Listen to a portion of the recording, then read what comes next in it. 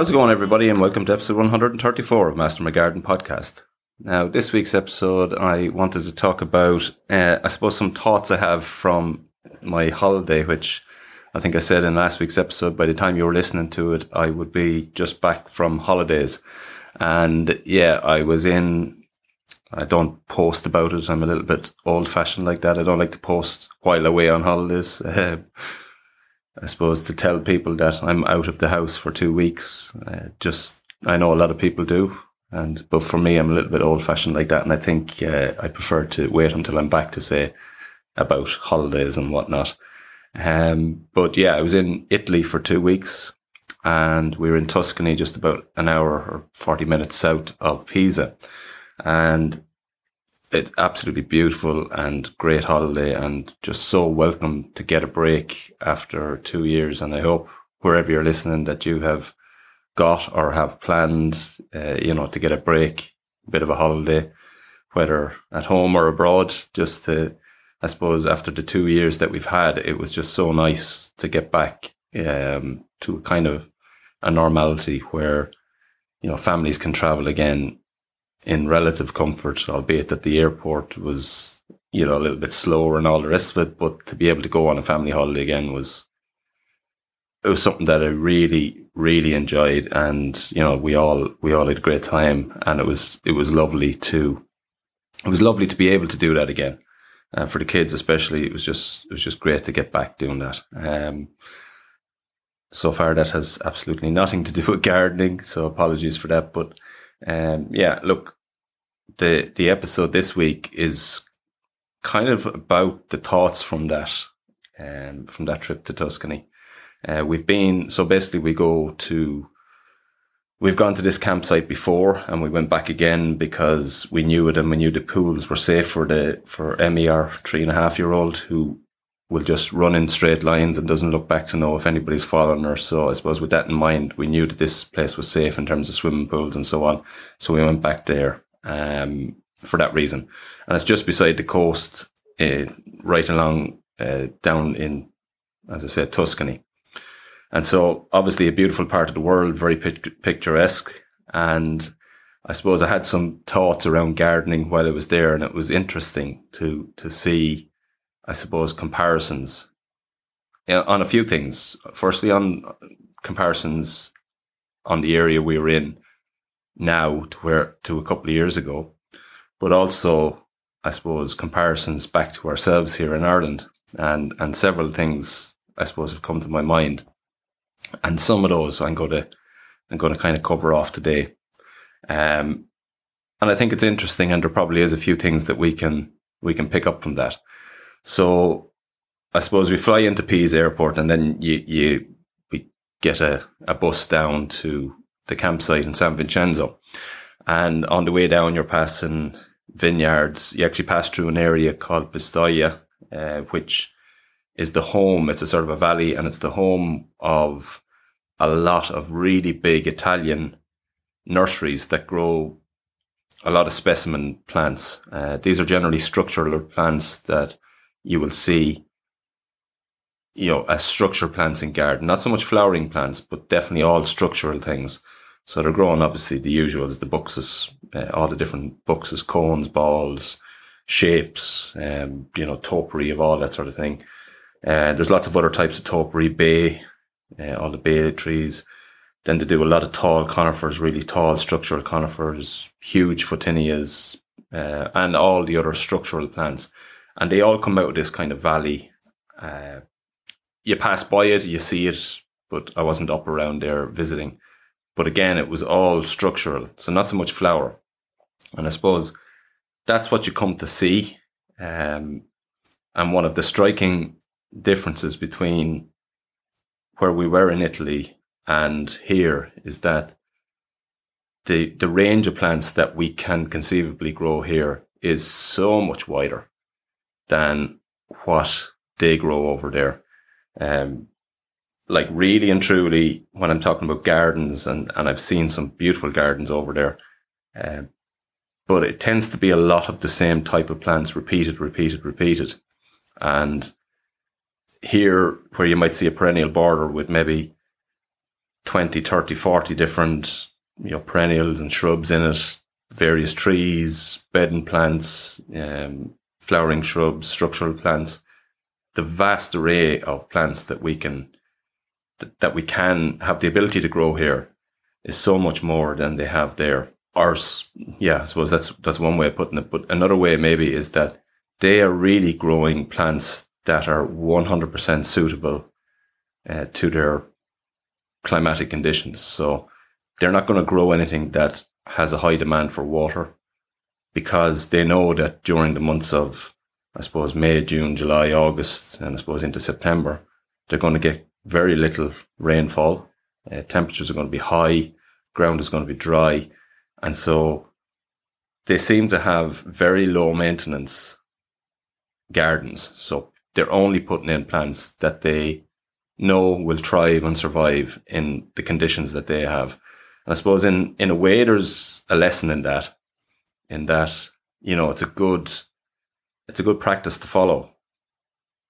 Grow plants that don't need a huge amount of caring, because I suppose we've all done it. You create these huge borders and it gives you great variety, but there's a lot of minding and tending and, lifting dahlias and watering plants that require, a lot of water, especially before they get established. And they seem to avoid all of that and just grow what will work without being touched. So that was interesting. It's funny because the range of plants that I'm talking about that they're growing in the gardens, these are beautiful looking gardens now, helped by the beautiful architecture, beautiful sunshine, nice stone walkways, stone pottery, clay pottery, and all of that. It has that Italian look about it. But within any of these beautiful gardens, the range of plants is literally maybe up to 10, but maximum of 10. And yet still the garden looks beautiful. And that's really interesting. They also have lawns which are scorched at this stage. So they're yellow, scorched. They have the huge advantage of little or no mowing on those lawns. I assume that if they have a lawnmower, it's probably only used a handful of times during the year. And even when it is used, it's a really light cut, as opposed to the huge amount of grass that we grow in terms of size, and also in terms of the grass itself, how quickly it grows. And I know from the height of mine when it came back, it was about a foot high and thick. It wouldn't be, if somebody came in and harvested it as silage, it wouldn't have been out of place. And so that's interesting. So what I see is that the level of maintenance required in our gardens is way, way more than the level of maintenance that they will require in their garden, albeit with a much smaller range of plants, but equally beautiful. But then again, that beauty, as I say, is helped by the constant sunshine and all the rest of it. And it was just that was a really interesting thing. What plants did they have? Again, some of them, a lot of the gardens didn't have much by way of flowering plants. The one that was repeated absolutely everywhere was paper flowers. That was repeated in every garden, and masses of it in every garden. There was some gardens with flower carpet roses, and I spoke to one of the gardeners on the campsite I was on one morning. He had very little English, but he told me that they flower there from about March through to October, November. So getting a huge amount of flowering. Now, he was deadheading on that time. So they obviously deadheaded regularly. They did have an irrigation system in there, but feeding wise didn't look to be doing much in terms of feeding. So that seems to be, a good plant that's given a long time. In terms of bedding plants, there was a lot of colour bedding around the place, but it was predominantly geraniums. So again, that's a good, I suppose, if you're looking at a bedding plant that's going to be hardy and can survive, can take a little bit of drying out. Geranium seemed to be absolutely everywhere. In a lot of cases with no irrigation on it. In a lot of cases in pots where the soil was as dry as dust, and yet still the plants looked quite healthy. So it's it's an interesting thing. So if you're looking at bedding plants, then geranium, and you're maybe not going to be looking after them all the time, then geranium could be a good option. Surfinia was there in huge amounts, but again, it did have irrigation and seemed to be irrigated quite regularly. So that seems to be a plant that was used for high impact, but they were using irrigation in conjunction with it. Good few trees then. Some that we'd have here, like Scots pine. There was loads of Scots pine, and they looked absolutely beautiful, quite mature. The campsite was set in underneath one of those, and they're one of my favourite trees anyway. But in that setting, they were just beautiful. Other trees, there was a little farm shop that had a wedding venue attached to it, where you get married outside, and there was like a dance floor under all these mulberry trees. There was lots of acacias, lime trees, and that sort of thing. So it seems to be a lot of structural plants, then some flowers, but predominantly the paper flowers and bedding.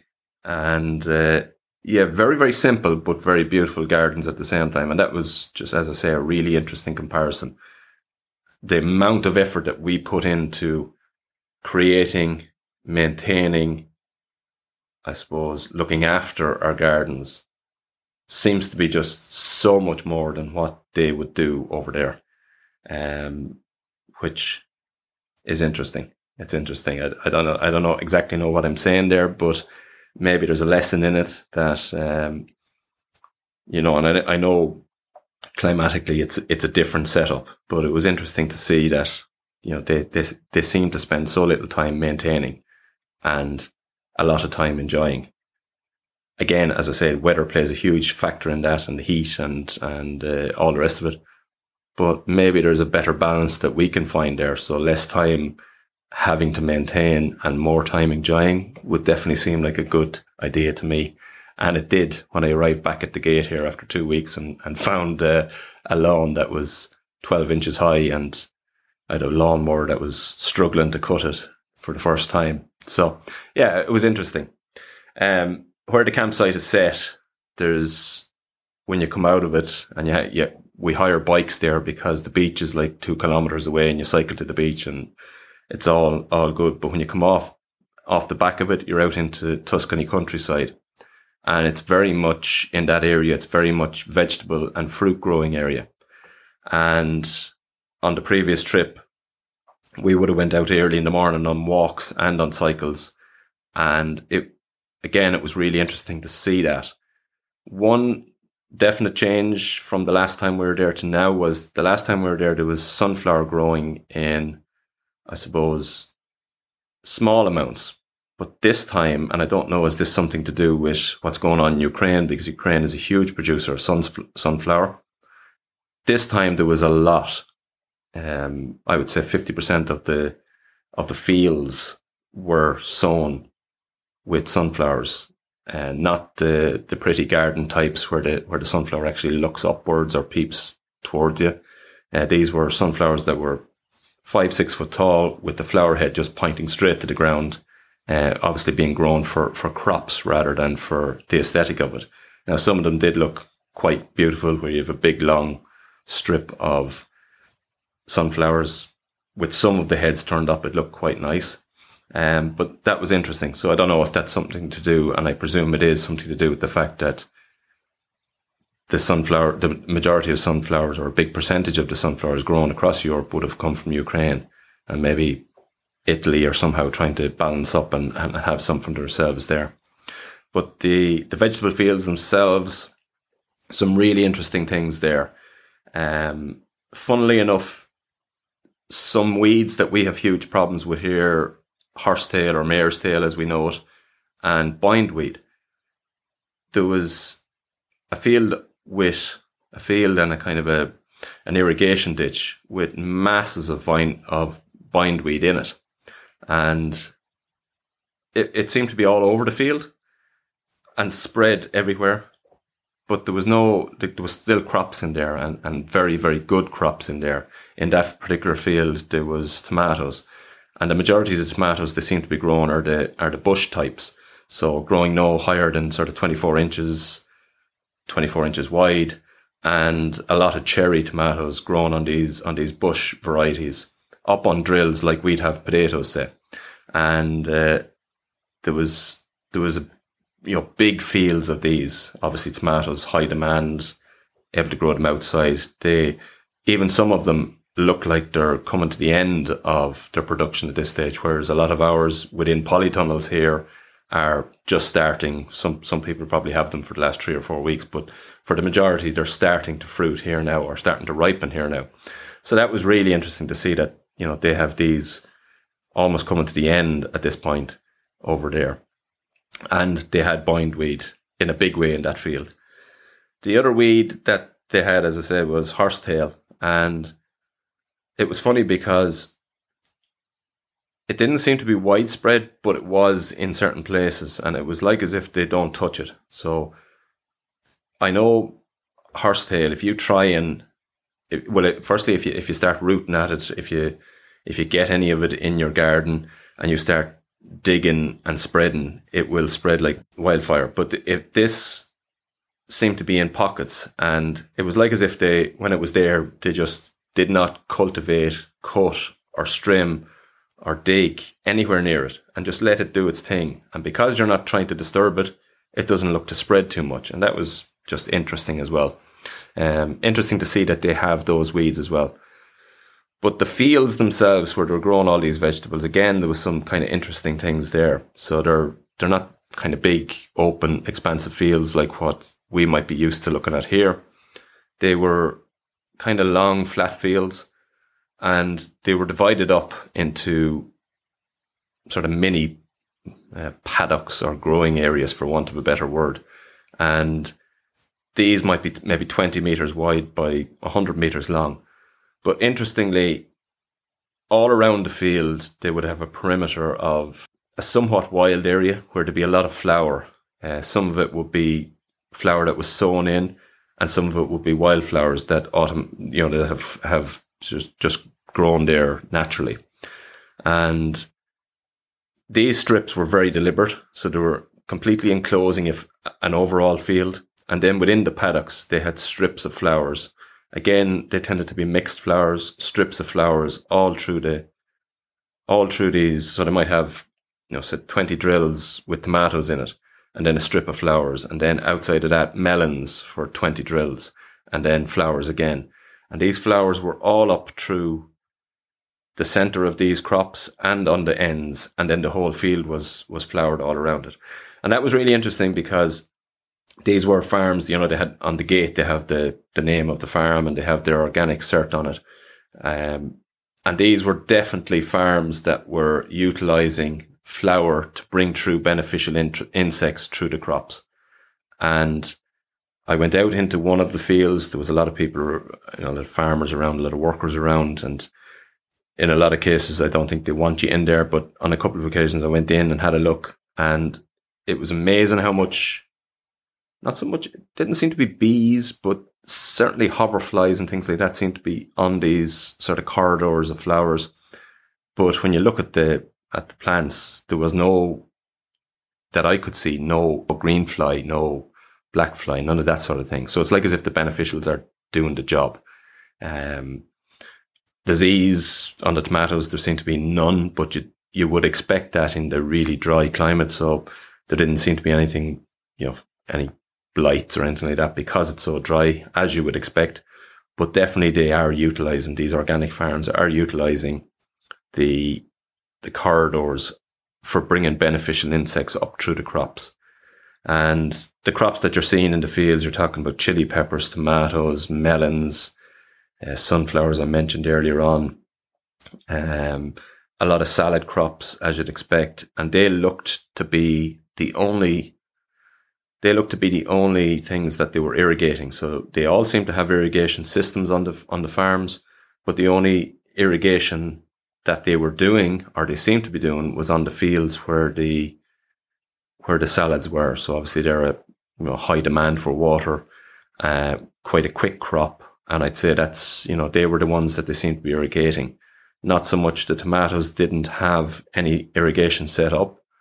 I would imagine that they're probably planted early-ish in the season where there's still a lot of moisture in the ground, and then they were just, I would imagine they're not watering after that at all, or at least very little. That's what seemed to be the case anyway, and the same goes for the melon. So there was melons, courgettes, cucumber growing outside. There was small pockets of root vegetables, but definitely not much, because I don't think they seem to eat a lot of it over there. You'd see very little of it in the shops. It seemed to be all, quick. There was onions, shallots, garlic, a lot of garlic actually. But generally a simpler range of vegetables as well. And yeah, it was, as I say, really interesting to see the flowers being grown through the crops. Then other observations, there was a really nice, I suppose, farm shop. And this is, it was really nice to see. So it was basically a farm shop. The lady behind the counter was an oldish woman in her 70s. The man was going around on a little mini tractor, and there was very little English spoken. We went in there and had a coffee, watched the setup. So basically this is a little farm shop with a coffee dock and the whole shebang set up there. You could buy your ice creams, you could buy your coffees, you could buy your beer if you wanted.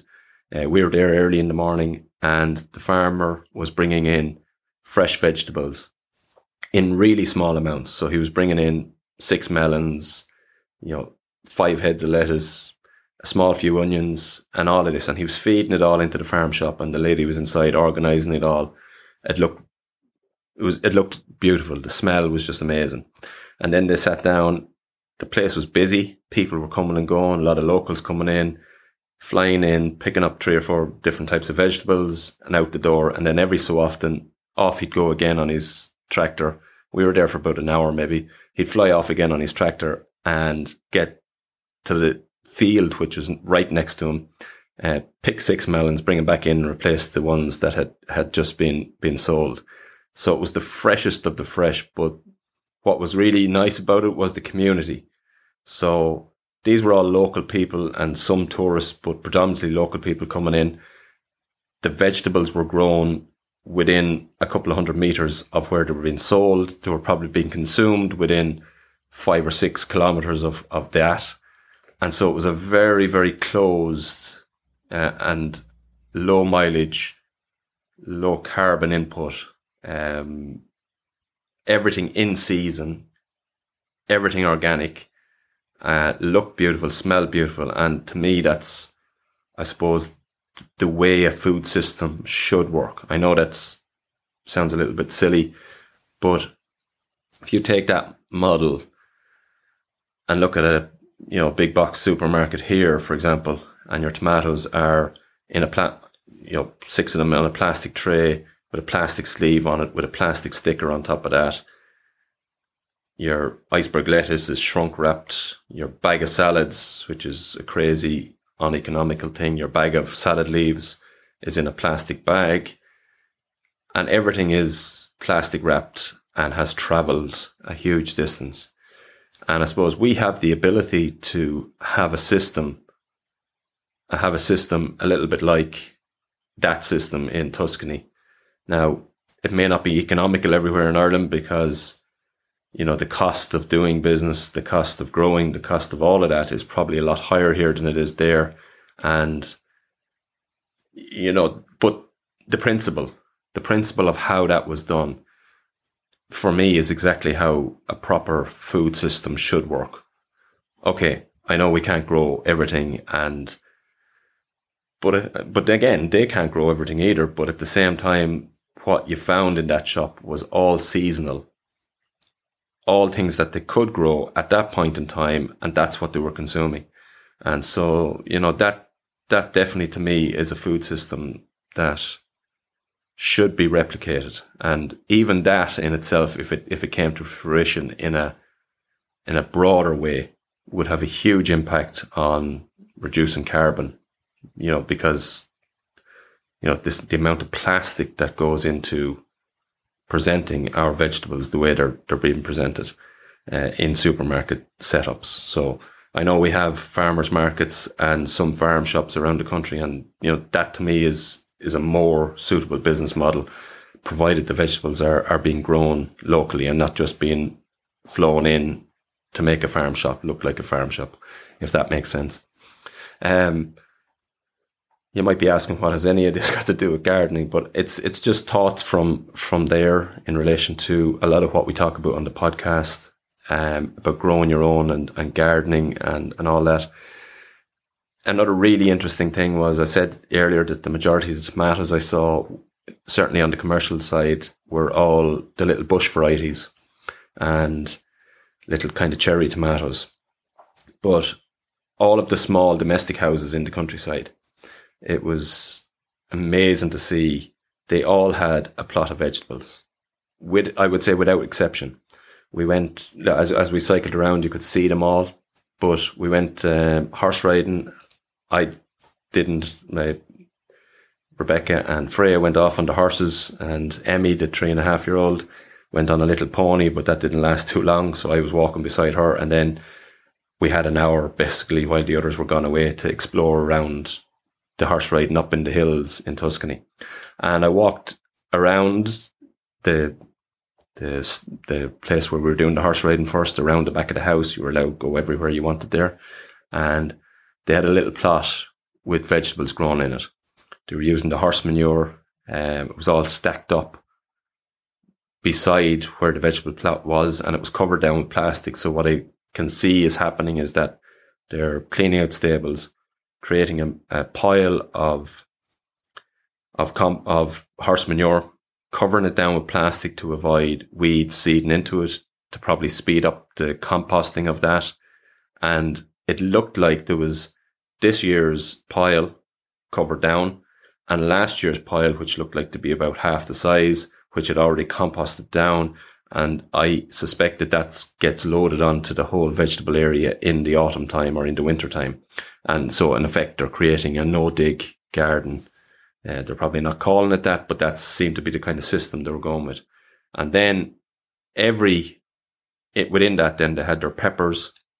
And again, interestingly enough, they seemed to grow not huge amounts of anything. So there was one or two pepper plants, say a chili plant and maybe a bell pepper plant, and they would be getting peppers off them, I would say, for the whole season. So that's a huge advantage. They were able to do this outside, obviously. Then they had tomatoes, and here, different to the commercial model, they were growing tomatoes on vines. Every one of them created a teepee made with local sticks, and these tall tomato plants, like what we would have in our tunnels, sort of 6 foot high, couple of different types. So you can see that they're growing the big fleshy ones for creating the passatas and the sauces, but they're also growing then the smaller eating ones and the cherry ones, but all in the tall format, and supporting them with local, like willow sticks, or something like a willow, or maybe hazel. It could have been a hazel, but long straight sticks, and supporting it that way. But again, a very enclosed, like I would imagine that little vegetable plot was probably producing the majority of what that family would need for the season. And I would say it's a closed circuit. So they're obviously getting the horse manure that's fertilizing it. They were collecting water off the sheds to water it initially. And then I would imagine that they're harvesting the seed for it. And so that it's a very closed system, and that it's not high input. And yet still, it's probably very, very productive. They had a couple of fruit trees. There was figs, there was olives, there was fruit trees, fruit bushes. The majority of those were already finished, apart from pears and figs. The majority of those were already finished, I would say, in that the crops had been taken off them. The berries looked to be things like white currants, red currants and that. And they looked to be already finished. Strawberries, there was some strawberries there, again, looked to be almost finished. And, salads, a lot of herbs, and a very, as I say, an enclosed system. And every household seemed to have that. Everywhere you looked, there was this little plot, and quite similar looking all of them seem to have some way of harvesting rain. Obviously much drier climate. And so in that sense, it's essential that they do harvest the rain. But then if you look at it from our perspective, an Irish perspective, or a UK perspective, we get the rain way more than they do. We get, I suppose, much less dry, warm weather than they do. But yet at the same time, we've just been and still are to a certain extent in the middle of a drought. So there has been very, very little rainfall for a long time here. So harvesting rainwater is absolutely essential. And because we get so much more rainfall during the winter months, our ability to harvest rainwater and to have it for that period of time is a lot more than theirs. And I think we should be doing more of it. Definitely they seem to be doing lots of it. And, it was just interesting to see that everything looked to be a lot simpler. Obviously you're on holidays, and you always, when you're on holidays, you always say this is amazing, and yeah, I'd live here forever and all that sort of thing. It was very hot. It was 30 degrees all the time, but not the dangerously high heats that they've had in maybe France and Portugal currently. So it was 30 degrees all the time, but still quite hot, quite intense. The fact you can hop in a pool whenever you want makes it not feel so bad. But from a gardening sense, they had a lot of water on hand in all of these places, in all of these little gardens to do that. They definitely don't seem to, I suppose, the gardens, while all beautiful, they have a lot of structural plants and some flower, and they all look, as I say, really beautiful, but very, very, very simple. I'd imagine that maintenance-wise, there is very little maintenance in them. For the most part, okay, a small bit here and there, but I think mostly very little maintenance. And they go for big structural plants that are probably very, I suppose, drought resistant more than we would here. And then the range of plants is a lot smaller. So they're my thoughts from my holiday. As again, I said it earlier, I'm not really sure how much benefit that is to somebody in their own garden here, but I do think there's a couple of takeaways that maybe we here have gardens that need too much care to keep looking well, and we probably end up spending more time than we should maintaining a space and less time than we should enjoying a space. I think that might be the kind of the takeaway from it. Other than that, I'd say we'll be back next week to full gardening episodes and regular weekly ones. I have a couple of really interesting ones lined up. I'm just not sure when they'll be released yet. I have a really interesting one coming up on garden painting, and that's an interesting one because there's so much different surfaces outside. Our environment, as I said earlier on, our quite wet winters mean that stuff outside can look quite shabby quite quickly. But we're also going to talk about upcycling by painting things, furniture or pots or whatever it is, different colours, and I suppose changing our style through using paint. And that's coming up, just not sure when yet, but it's coming up in the next couple of weeks, and I'm looking forward to that. And there's also some other episodes on plant trials and things like that coming up. So lots of interesting topics coming up, but this week's one is just my thoughts from, I suppose, my 2-week holiday in Italy. And hope that wherever you're listening, that you are getting a chance to get a break, whether that's at home or abroad. I hope you are. It's been a long 2 years for everybody without any, I suppose, without the ability to have a comfortable holiday. So yeah, as I say, hopefully everybody's getting to do that now. And they're just my thoughts from Tuscany. And that's been this week's episode. Thanks for listening, and until the next time, happy gardening.